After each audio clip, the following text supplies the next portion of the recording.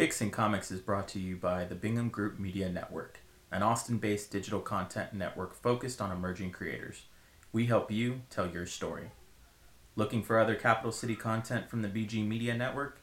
Check out the BG Podcast, bringing you weekly conversations at the intersection of business, policy, and community. Hosted by Bingham Group CEO AJ Bingham, the BG Podcast introduces you to the people shaping the Austin Metro and beyond.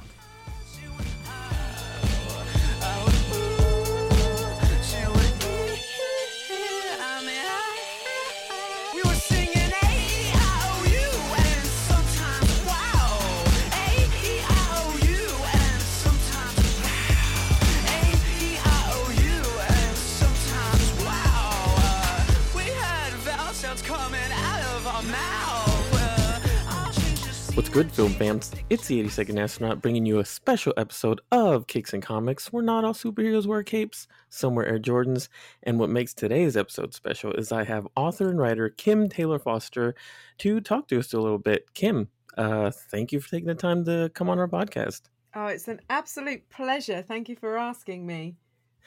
Yeah, I just finished listening to your appearance on Clash of the Titles, which right. it was... Yeah, on Grindhouse, and I have such an affinity for the films.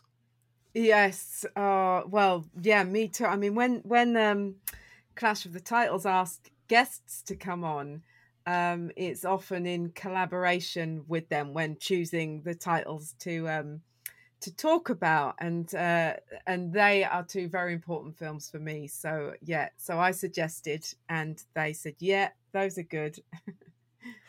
Why are they important? Just out of curiosity, to you? Well, I mean, because when they didn't come out in this country, in the UK where I'm based, together, and I know that they were released together in the US. Now, I knew that this was happening, and I'd never known anything like that. I would have loved to have had the experience here to watch them back to back when they came out. They didn't. But I'd loved Quentin Tarantino and what he'd done up to that point, and Robert Rodriguez, and loved them teaming up on this. And for me, a lot of people call Death Proof, which was Tarantino's film of the two, his worst film, and I think he considers it his least good as well. But for me, it was a real example of Quentin Tarantino's range, and it really excited me about where he would go in the future. So that was the reason, really. Death Proof over Planet Terror, but yeah, the two together are very powerful, and the whole trailers as well. The trailers, the fake trailers. I can't believe that those are still eliciting films, real actual films. Thanksgiving, we've just had a real trailer for Eli Roth Thanksgiving, and that's coming soon. So what a legacy those films have. Yeah, and I was lucky, it being an Austin production, I would say. And whenever it came out, my brother and I went to go see it, and it was the event. It was we were like, oh, it's a 3+ hour thing, fake trailers. Like I mentioned on one of your posts, Death Proof the beginning was filmed like feet from my house. Like I go on that street every day. That's so cool. Yeah, and then I had worked at a tennis facility in university, and they had filmed that. It was a small budget comedy, Balls Out, with Sean William Scott, and you had a lot of it was right after Death Proof had filmed, and you had a lot of people in the QTRR production shirts, and I was just like a kid in a candy store, just asking anybody, oh, how was that like? What's QT like? And Robert Rodriguez. So yeah, for me, it's a huge treat as well. I have here in my office a Death Proof poster, because like you, I think it's the better of the two. Yeah. The splatter factor of Planet Terror is not my not my jam. Yeah. And I just, again, like you, it's very, very cool, the legacy. Obviously, you had Machete, and now Thanksgiving, and from time to time, like I'll just randomly just say, "What's that one trailer like?" Don't. Yes. Yeah, I'm like, "Don't." Like I'll just be randomly saying that, like, "Don't." I love that. I love that. And you Hobo with a Shotgun as well, which became a film, a lesser known film, I think, but Mm-hmm. a really great one with Rutger Hauer, who wasn't the actor that starred in the fake trailer, Mm-hmm. but yeah, I love. I hope one day there will all be made. There's what, one left, two left. Yeah. Well, I think to your point, like maybe where's it, the Werewolf Women of the Yes. SS or Yes. something? That one maybe doesn't need to be, but Yeah. definitely don't. Definitely don't. Yes, definitely don't. Well, again, just thank you for coming on here. I just want to go a little bit into your history as a writer. Sure. Obviously, you have these two books that we'll get to, the Why We Love. I want to call them series because I hope that there's Yeah. more coming down the line. We can get to that a little later. Yeah. But what is your history with like film and then getting into writing? Can you go down that a little bit? Yeah, sure. I mean, in terms of, my interest in film, it started very early, and I really love horror in particular. I love all genres, but Ooh. horror was kind of my introduction to movies from a very young age. And when other kids were watching Disney films, I was watching horror films. I mean, it was enabled by permissive parents, but there was a video store around the corner from our house that was basically just run out of somebody's front room, their living room, Mhm. and my dad would take me in there and let me pick out whatever I wanted, and had an older brother too, so that helped. But we would pick out the horror movies, and one Mhm. of my earliest memories is a British horror film called Extro. It's a sci-fi horror film that was Ooh. um, kind of jumping off the success of ET, Huh. but I mean, it's a lot of people have never heard of it. If you haven't seen it or heard of it, I encourage you to look it up because for It's however called old I was, Extra? Extro, so Oh, X T Extros. O. Mhm. Um, it's really interesting, and there's some quite horrific scenes in it. Um, so that was my starting point, and then um, eventually, when I started working, I started. I did a degree in film and drama at university, or English film Mhm. and drama. I started working and asked if I could write the film reviews for the local newspaper, and that was how I started. They said yes, and Mhm.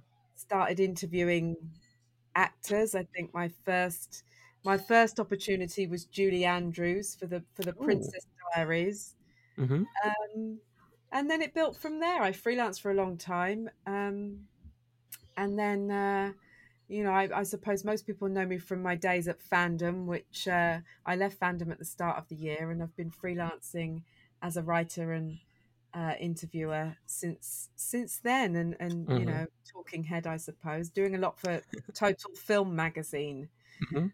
And then in between all of that, I've written these couple of books, and yeah, I'm working on another one, but that's I don't like to talk about that yet. No, no, Jinx, no, yeah. I want to jinx that one, but I totally understand. yeah, What is, because I've seen you've interviewed, I think, Nick Cage, and yeah, you would, I think, interviewed Rob Rodriguez. What is, good. and it, again, you don't need to name names, but what would be like the most interesting interview that you had with a film star, or even a director or anyone in the industry? Yeah, I mean, that Robert Rodriguez one comes to mind because, and I spoke about it on Clash of the Titles because Hmm. I told him that Planet Terror, watching that, turned me vegetarian, and knowing my history with horror movies, it's not like anything is uh, so horrific Hmm. or disgusting to me that it's happened to me before. But there was a sequence in that where I had or Fergie from the Black Eyed Peas, she Hmm. gets got by the zombies, um and I said to him, it was that moment where they're ripping off her limbs and they're gnawing on them like chicken bones. Hmm. And he turned to me and he said, that sequence is not in the movie. I never filmed those scenes that you're talking about. Uh-huh. So that was interesting and enlightening because we both came to the conclusion that my brain had filled those bits in, and Hmm. I think he was quite pleased that his film had had that impact. In terms of who else have I mean, I really loved. I've interviewed Keanu Reeves a few times, and one of my books, Why We Love the Matrix, obviously stars Keanu Reeves. But the first time I ever interviewed him, I remember Bill and Ted was, one of my formative films. Hmm. Or both of them, Bill and Ted's Excellent Adventure and then Bogus Journey. Loved them as a kid, and I'd been told not to speak to Keanu Reeves about Bill and Ted, Oh, wow. and in particular the chances of a third film. And this was a long time before Yeah. the third film came out, and I did. I wanted to, so I did, Hmm. and we ended up firing Bill and Ted's quotes at one another. So that was very special to 12-year-old me. Right. Yeah. Um, Yeah, there's been so many. Denis Yeah. Villeneuve. When I talked to him Ooh. long before June Uh, was confirmed, even, hmm. or certainly long before it was out, and he was like, "Oh, I don't even know if it's definitely happening yet." But I asked him about what his version of June would be, and Hmm. he said Star Wars for adults, and Yeah. that quote went everywhere. I remember, um, and it was just a real honor to speak to someone that I admire, like Denis Villeneuve, and about a project that might not even happen, and then Hmm. came to be, and was the brilliant thing that it was. Um, Right. so I really look back on that interview really fondly and proudly. Hmm. That movie is gorgeous, and even seeing it on the small screen, I think that's the one way I'd, because I remember seeing obviously Yeah, the original when they announced the remake.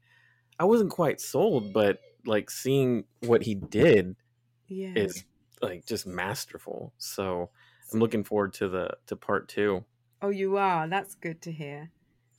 And going back to your horror roots, for the longest time, like horror, I just that was scared stiff to the Mm, point where I used to work at a Blockbuster here during when I was in high school, and I would refuse to stock the horror section because I couldn't. It was always late at night, and as we're closing down, like, okay, you need to go stock horror, and I would beg, borrow, and steal to get out of that.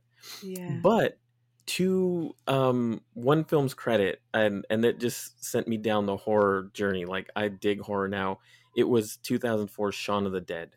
Oh, wow. It it I don't know, it was that mixture of, obviously it's like, obviously everyone loves it, and if you don't, I don't know what's wrong with you. Yeah. But it's a mixture. It made for me horror palatable, and Mm, then I already liked the zombie genre because I'd seen George Romero's Night of the Living Dead in an art class in high school, and I was yeah. like, okay, this is still a little scary, but I'll roll with it. But then obviously Shaun of the Dead opened up, brought back the zombie genre, and also for me sent me down like the whole, like, what was it, 28 Days Later, and all just, and Yeah. I've just never looked back. Yeah. That's so cool. I mean, that the zombie genre in particular, I think was a really early or subgenre favorite of mine. Like Night of the Living Dead was an entry point. Actually, I think I saw Return of the Living Dead, which is Mhm. nothing to do with it. But before I saw Night of Well, the it's Living Dead, written by John Russo. Return of the Living Dead. Yeah. Yeah, well, there you go. Good knowledge. Well, John Russo being George Romero's writing partner for the Yeah, original. yeah.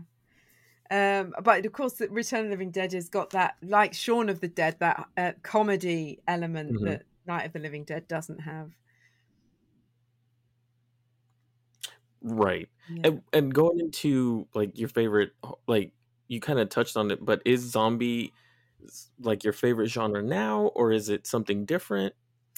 No, I mean, I'm going to sound like a real weirdo when I say I really like extreme horror. Anything that makes me feel really uncomfortable and that really Hmm. kind of explores the depths of the depravity of human nature, I just find Hmm. really interesting.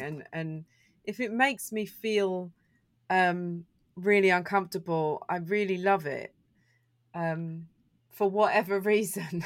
Right. Yeah. Is there one in particular that might, outside of extras, but Yeah, one in outside. particular where you can just be like, "Ooh, that's one that I really recommend." Yeah, I mean, I really, really love and rate a Serbian film. Mm, I don't know if you've seen that, but that's a really hard watch. mm-hmm, Um, but also, I think when it was released in this country on DVD, I mean, it had to jump through numerous hoops to get a release, but it had to come with a message at the start from the director about what he was trying to do in terms of the messaging, and it's a kind of a socio-political message to the film. So it's not just seen so it's seen in that context and not just in the some kind of exploitative context. mm-hmm. And then the other film I tend to go to is Human Centipede 2. Which again is That'll quite a do it. hard watch, yeah. Uh-huh. Hmm. But they're not necessarily my favourite horror films or the Uh-huh. films that I think are the best. Although I think they both have uh, strong merits. Right. I think my favourite horror film is probably The Exorcist. I also love Texas Chainsaw Massacre and The Blair Witch Project Mm. and Are you? Halloween. Yeah. Are Yeah, you looking forward to that? I think is a Blumhouse is redoing, or I don't know what it is. The Exorcist is it's not a reboot or yeah. reimagining. I don't really know. Exorcist Believer, it's called, isn't it? Mm-hmm. I've tried to stay away a little bit from. I haven't had to touch it for my job at all so far. Mm-hmm. So if I can avoid the hype around something, I like to because I really enjoy coming to something fresh. But Yeah, I um, get it. curious. I'm Mm-hmm. curious. I don't know if looking forward to is the right phrase, but I'm Right. definitely curious about what it is and what they've done with it. That's one franchise that I refuse to touch. Like, Yeah. growing up Catholic and being practicing, I'm just like, ooh, that's a little Hmm. too close to home. So, Yeah. Sure, I get that. but yeah, I think like one of my favorite horror movies, if you'll indulge me, Yeah. is Jacob's Ladder with Oh, wow, yeah. Tim Robbins. Um, just because like for me it is the imagery is really disturbing, and then obviously it's a twist film, so it's great. In my, I don't Yeah. say that all twist films are fantastic just for that, but at the end you're like, oh wow. And it's one that I highly recommend. The original, they made a remake a Yeah. couple years ago, and I was like, that was not good, but the original is just really, I think, holds up. Yeah. um Yeah, I mean, I haven't revisited that film in a long time, but it was always one of my favorites actually growing up. Um, so that's really interesting. It is great. I loved that they felt it was good enough to remake, or even if the remake was not as good as the original. And mhm. I love that that's one of your favorites. Well, what's interesting, it's written by the same guy that wrote Ghost. Um, Oh, right. a lot of people don't know that, and obviously, my mom loves the Ghost, or loves Ghost, because it's Patrick Swayze, Demi Moore, Whoopi Goldberg. But he was like, "Oh, when I wrote that, I guess he still had like the. I guess I always look at it like, oh, this is the same city as Mm, Ghost, yeah. but obviously way darker. So Yeah, although there are quite threatening moments in Ghost, aren't there? There's that, Mhm, the whole. Well, I was going to call it subplot. I suppose it's kind of almost the main plot, but with Carl and mhm, Willie mhm, Lopez, mhm, yeah, it's quite threatening. I think it was 1990, but I was going to say the late 80s especially was was quite keen on mhm, blending quite threatening storylines with comedy or romance mhm. in that way. I'm thinking of Three Men and a Baby as well, which had this Yeah. quite threatening subplot around drugs. Yeah, it's interesting. When you look back on films like that, you forget that, but it maybe it was at that hard edge time of the '80s where um I don't know, we were coming out, I think, like maybe the wild wild west of film and trying to Yeah. find, ratings here in America. We're getting I was listening to a podcast of how like Jurassic Park was rated PG-13, but people were saying like, no, that was a R-rated film. It Mm, just happened to be directed by Spielberg, who had the clout to bring it back down. mm, Um, so yeah, it's very perceptive for you to say, and looking back on it, I wholeheartedly agree. mm. So getting into your books, why we love the Matrix. I'm going to start with that one. I've done an episode on the Matrix because obviously it's one of my favorite sci-fi films. But I guess to bring it a little forward or backwards, what was the genesis of this idea for you? Well, I was in conversations with a publisher, and we came up with the idea together. Mm-hmm. Um, and she actually brought the Matrix to me, to my publisher, as the first entry in this, hopefully something that would become a series of books. And of course, the Matrix being the important film that it is, I immediately said yes, that's the one. Mm-hmm. um and it's it's if it isn't one of your favorite films, anybody who's listening, it ought to Mm-hmm. be, because it's one of those films that's deceptively simple. I think I remember the first time I watched it, and just caught the surface, Mm-hmm. the story, and thought, oh right, well this is really straightforward. Okay, bit silly actually was the Mm-hmm. first thing I thought of it. Um, and then realized how stupid I'd been eventually, because there's Mm-hmm. so much in it. It's so layered. It's such an important film. It changed a lot about movies in Hollywood, Mm-hmm. and broached all these big ideas. So it's an incredible film. And so that's why it was the perfect film to write a book about in the first instance. Mm-hmm. What do you think? Because you kind of touched on a little bit of the sequels. Yeah. I was a fan of the second one, Hmm. Reloaded, and then had a really bad taste in my mouth regarding Revolutions. And looking back on it, I see a little bit of kinder eyes. My perspective is a little kinder. What about yours? Yeah, I mean, I mean that's interesting, because I know that two and three were less well received, although they made a ton of money. Mm-hmm. Um, but I see them as part of the whole. Yes, the first one can stand alone, Mm-hmm. and it is the superior film.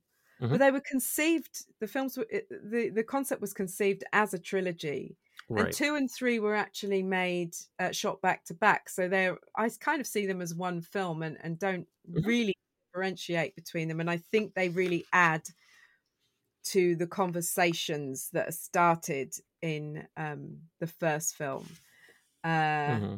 and they push the effects forward as well, like that. The Burley, I know you mentioned Reloaded, but the Burley Brawl sequence in that in particular Mm-hmm. kind of up to the game again when it came to technology, using tech to create the effects, Mm-hmm. and more of the uh, you know Hong cinema wire fu, gun fu stuff was all good to me. Right. What was it about them that you didn't quite take to?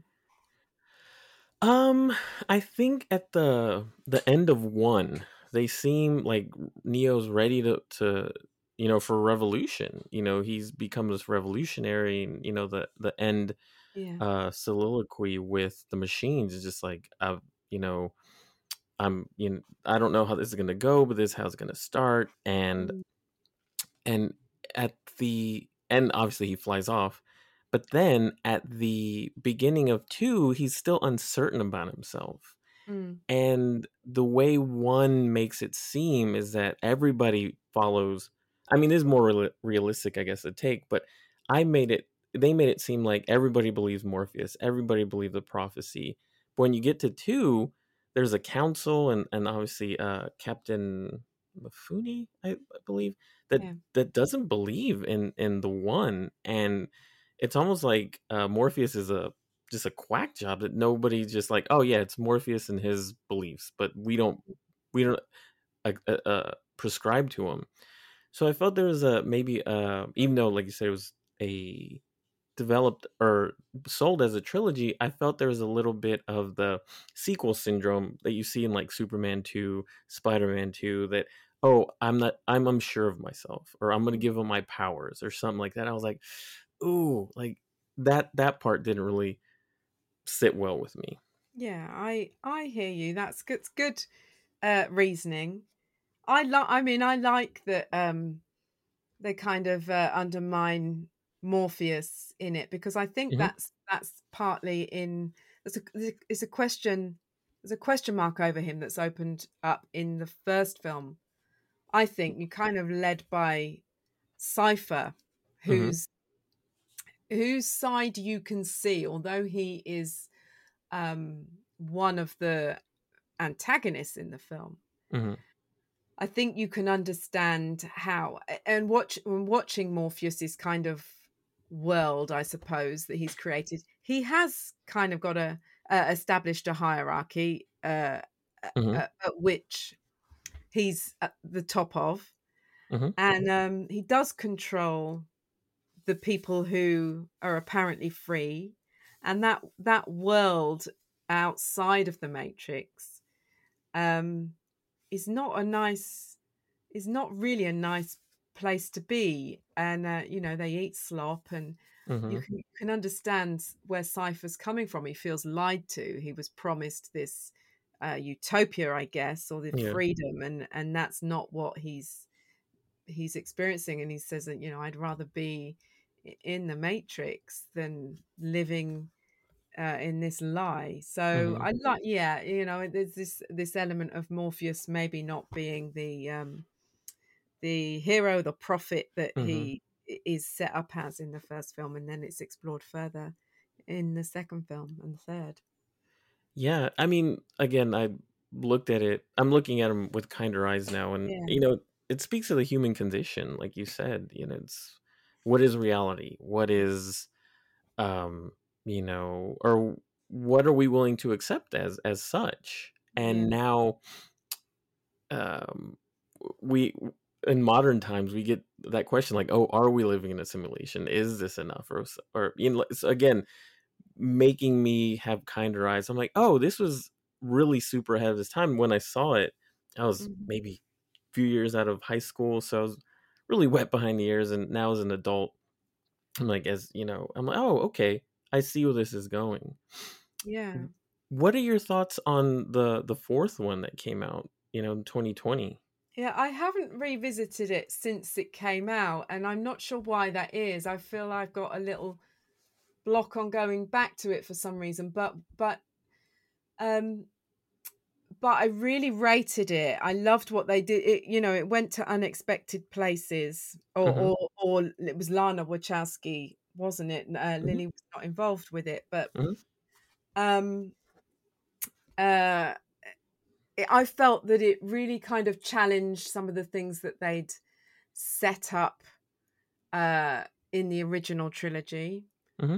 and doubled down on some of it, and I think it was a deliberate thing not to, maybe, because I think some of the complaints about it were that there was no kind of amazing, uh, brand new Yeah. VFX in it, Hmm.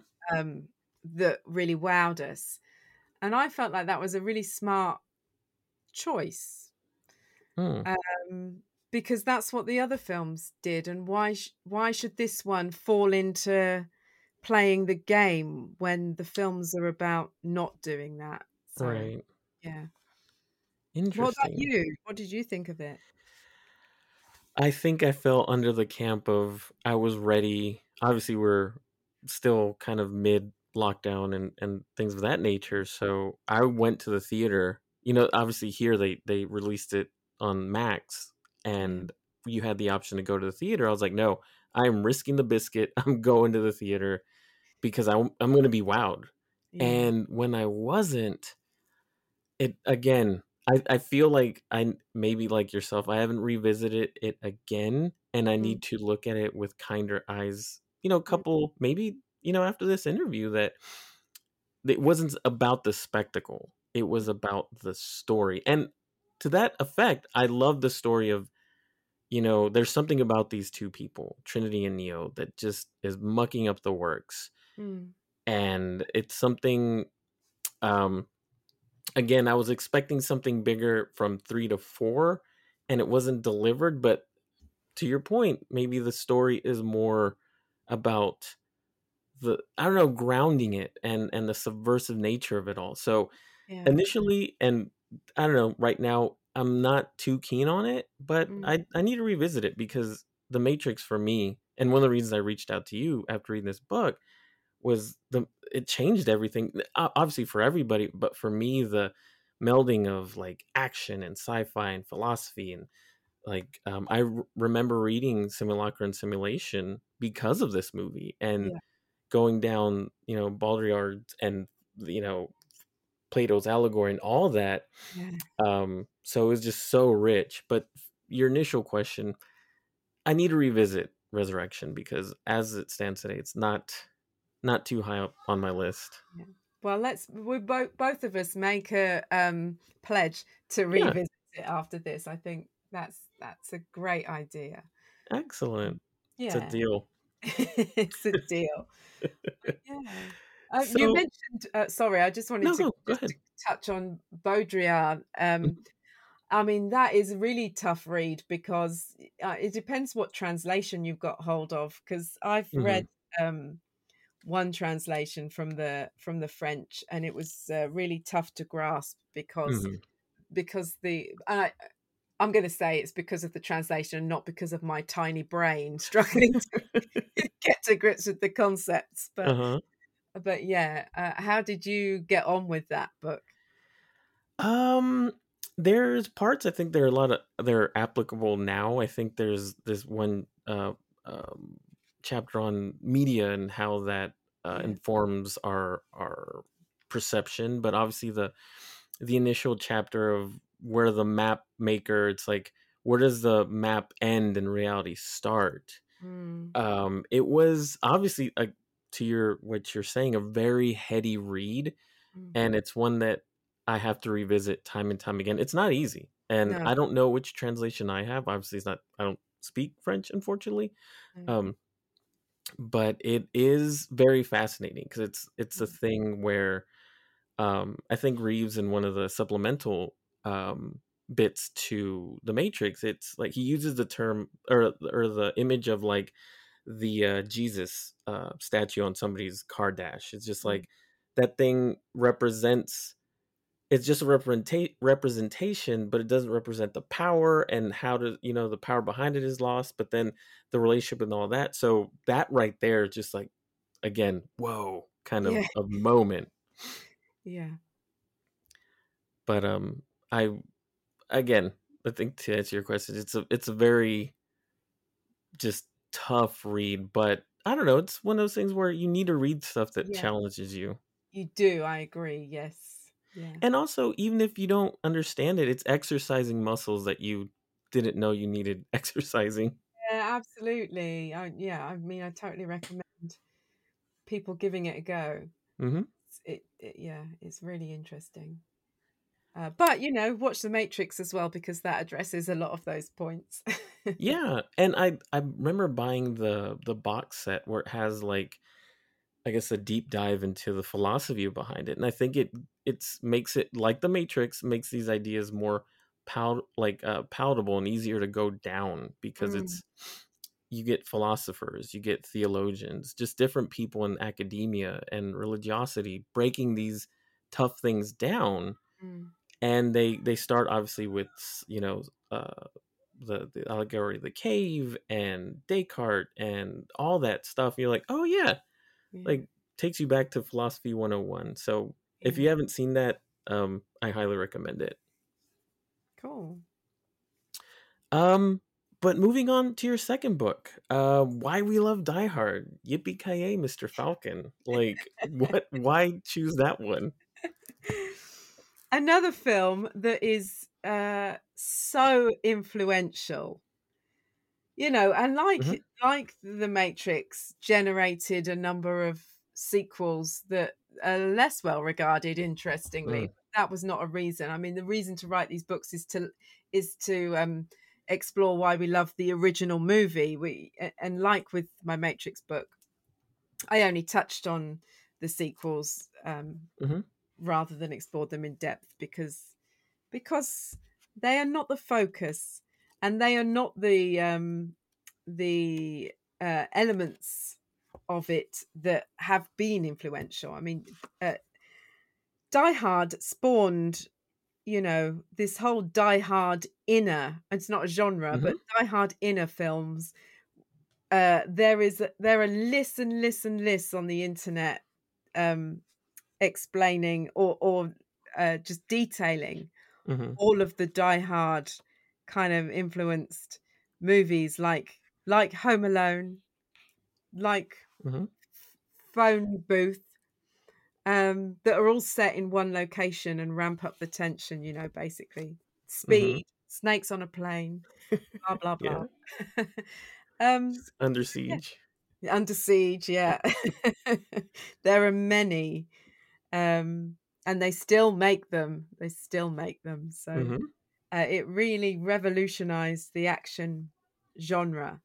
Um, and one of the things that, uh, at the time when it came out, it was something pretty fresh as well. Although it was definitely influenced by Lethal Weapon, which came out the year before, Hmm. and Beverly Hills Cop.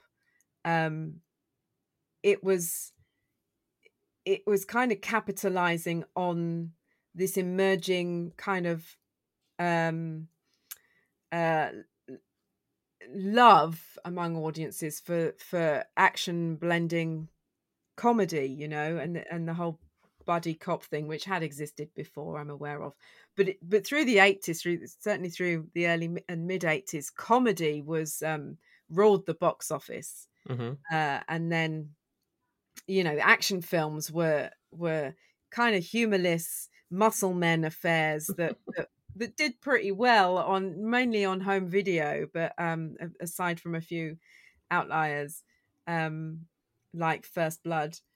Um, yeah, and so this came along and kind of blew a lot of stuff out of the water. So very important, and of course, I have a huge appreciation and love for it. What about you? What's your history with Die Hard? Um, wow. I don't remember the first time I ever saw it, but it's just one of those things where it's just become a ubiquitous staple in my household. To the point where my wife is just like, "Hey," like during Christmas, she's like, "Hey, you want to put on Die Hard and wrap gifts?" And I'm like, "Yes, let's do it." I love it. Um, but oh man, remember seeing it really young and recognizing Reginald Vell Johnson from Family Matters. Yeah. And I think, obviously being a child at the time, I saw the show before the movie, and I'm like, "Oh, that's Carl." And Mm. then the uh, the computer guy. Oh, Clarence Gilliard Jr. right, he was in Walker Texas Ranger. There you So go. Yeah. I was like, oh, he's a really good bad guy in this. So that's my history with the Yeah. first one, and obviously I'm I stand behind Die Hard 2, Die Harder. Like Yeah. it's and then I think, but if I'm gonna rank the first three, because I think those are the only ones that matter, Yeah. it's 1, 3, 2, Yeah. because Die Hard with a Vengeance is Oh, fantastic. it is fantastic. Yeah. I agree with you. That's my order too. 1, 3, 2.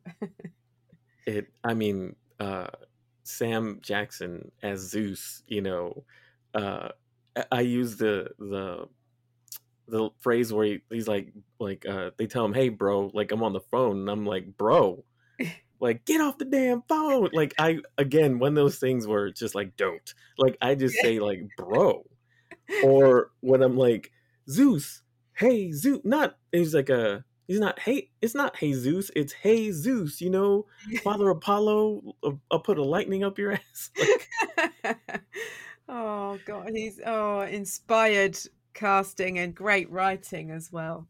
oh my god! But to your point, I one of the things I haven't mentioned that I need to now is how well your books are written.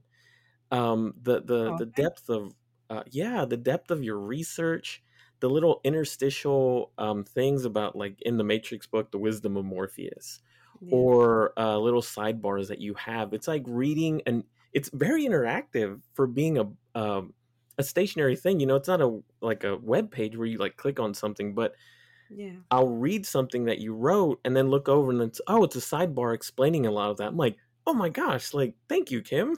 Oh, that's lovely to hear. Thank you. Or like going to your Die Hard book, not realizing it was a Western, like the original. And every time it's the jingle bells, it's the clinking of the spurs. I'm like, oh my gosh, like this Yeah. has opened up a whole new appreciation for me because I grew up watching spaghetti westerns with my dad. Yeah. Yeah, right. It's those jingle bells are jingle bells and they are meant Hmm. to evoke Christmas because it is a Christmas film. Let's face it. You think it's a Christmas film, you watch it at Christmas. Yep. I think it's a Christmas film. I've got a whole chapter explaining why it is.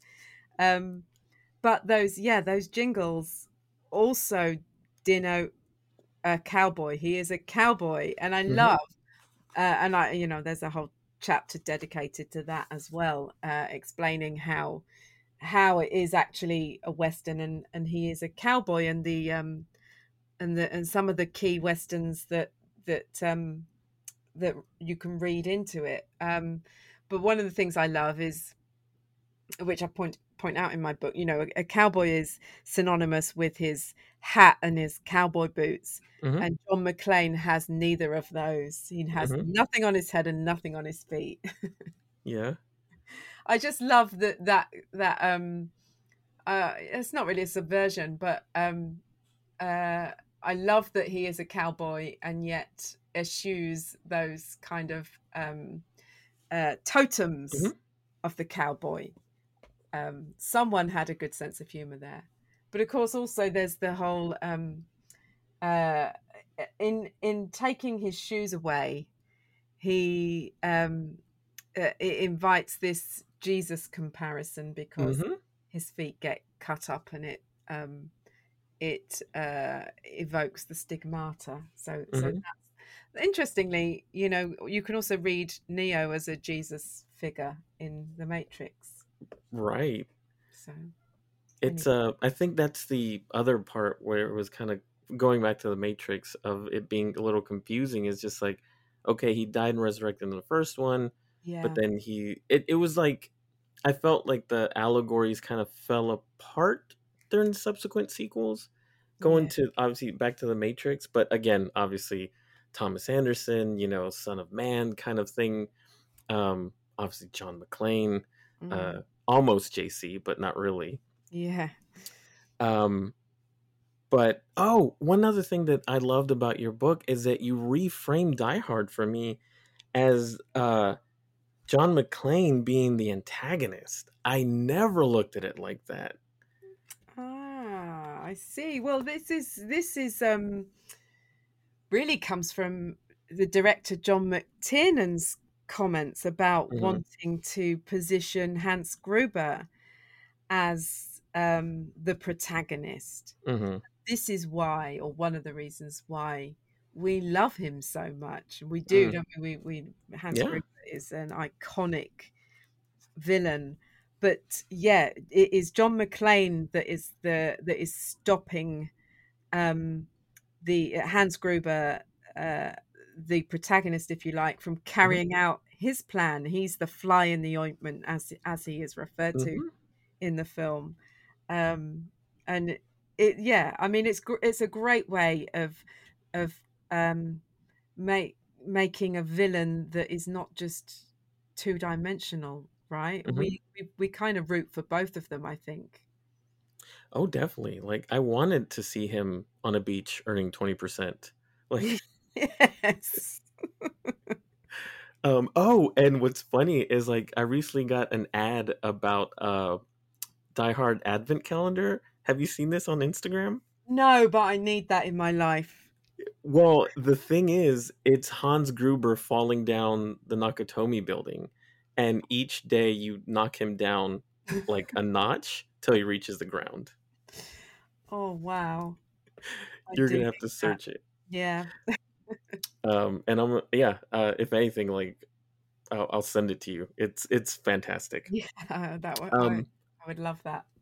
one thing that I have to appreciate for your books too is like you add like the supplemental materials that have been released afterwards. Like I didn't know there was a graphic novel of Die Hard. Yeah. I was kind of tangentially aware of different Matrix things, but you list them out to where like, oh, if you want a deeper dive into these seminal films, like here you go. So thank you for that. Yeah. Oh, well, you're welcome. I mean, I think it's important to kind of outline their ongoing legacy, really. And I think with the Die Hard comic book, I think, if I recall correctly, that there was a prequel series in development, which is no more since Hmm. Disney bought Fox, Hmm. that was based on that. So, but who knows? Maybe they'll revisit that at some point. I can't. It's such a beloved franchise. Um, Die Hard. I can't see it just never, never seeing the light of day again. And it feels like a prequel is probably the logical Hmm. next step. Although it's really hard to imagine a Die Hard without Bruce Willis. He's so important to its success. Right. Yeah. Going a little bit into and this is probably the final thing we touch on the art for these books, which I love immensely.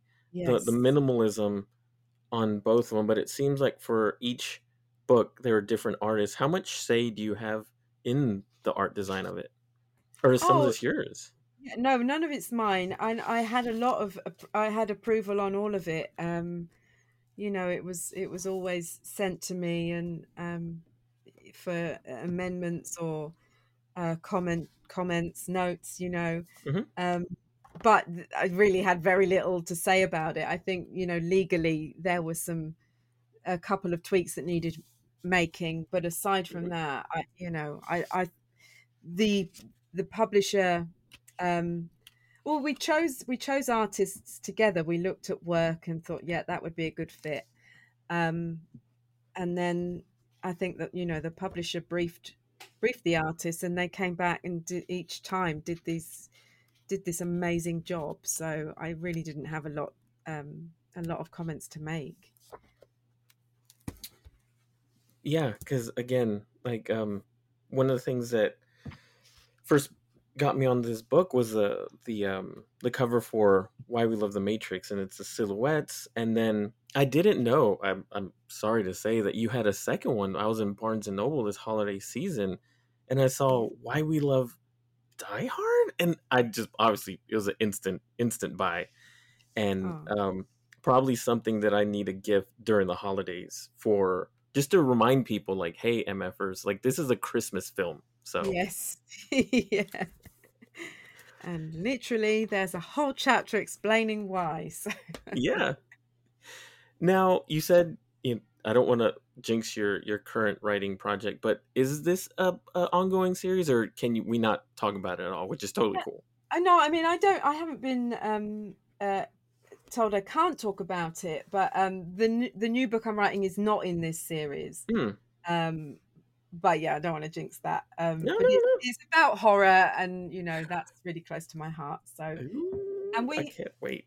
this Why We Love was always intended to be a series, not necessarily me writing all of them.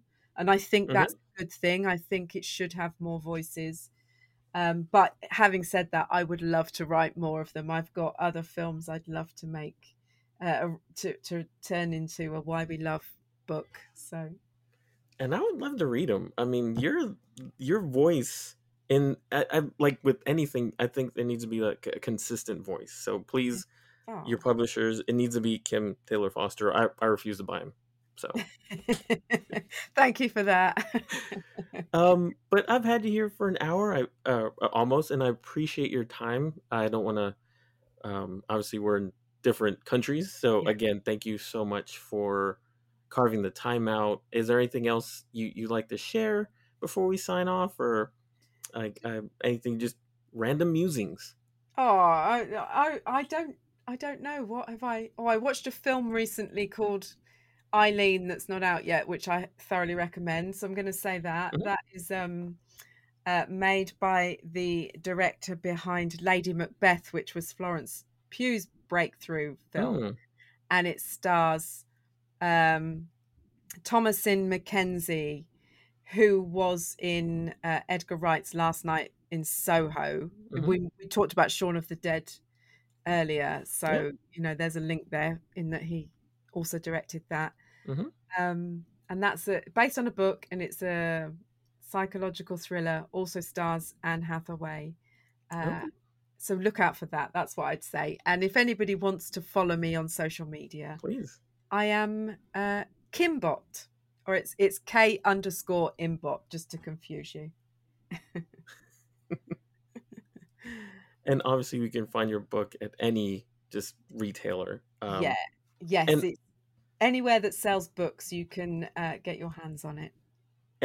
seriously, I just can't recommend these enough. Like the even the tactile nature, the matte finish on them, the Yeah, glossiness. They're super affordable, super great reads, and a great stocking stuffer, like I said before. So, yeah, um, but yeah. thank you for your time. I can't appreciate or thank you enough, and I look forward to any of your future projects.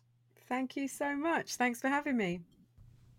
Hey y'all, normally Marco takes care of the outro during our normal episodes, but since we had a guest this time, I find it kind of rude if I have them sit there while we sputter off our social media info and website details, so I'll do it right here. You can find us on Instagram at Kicks and Comics, Facebook as well, Kicks and Comics.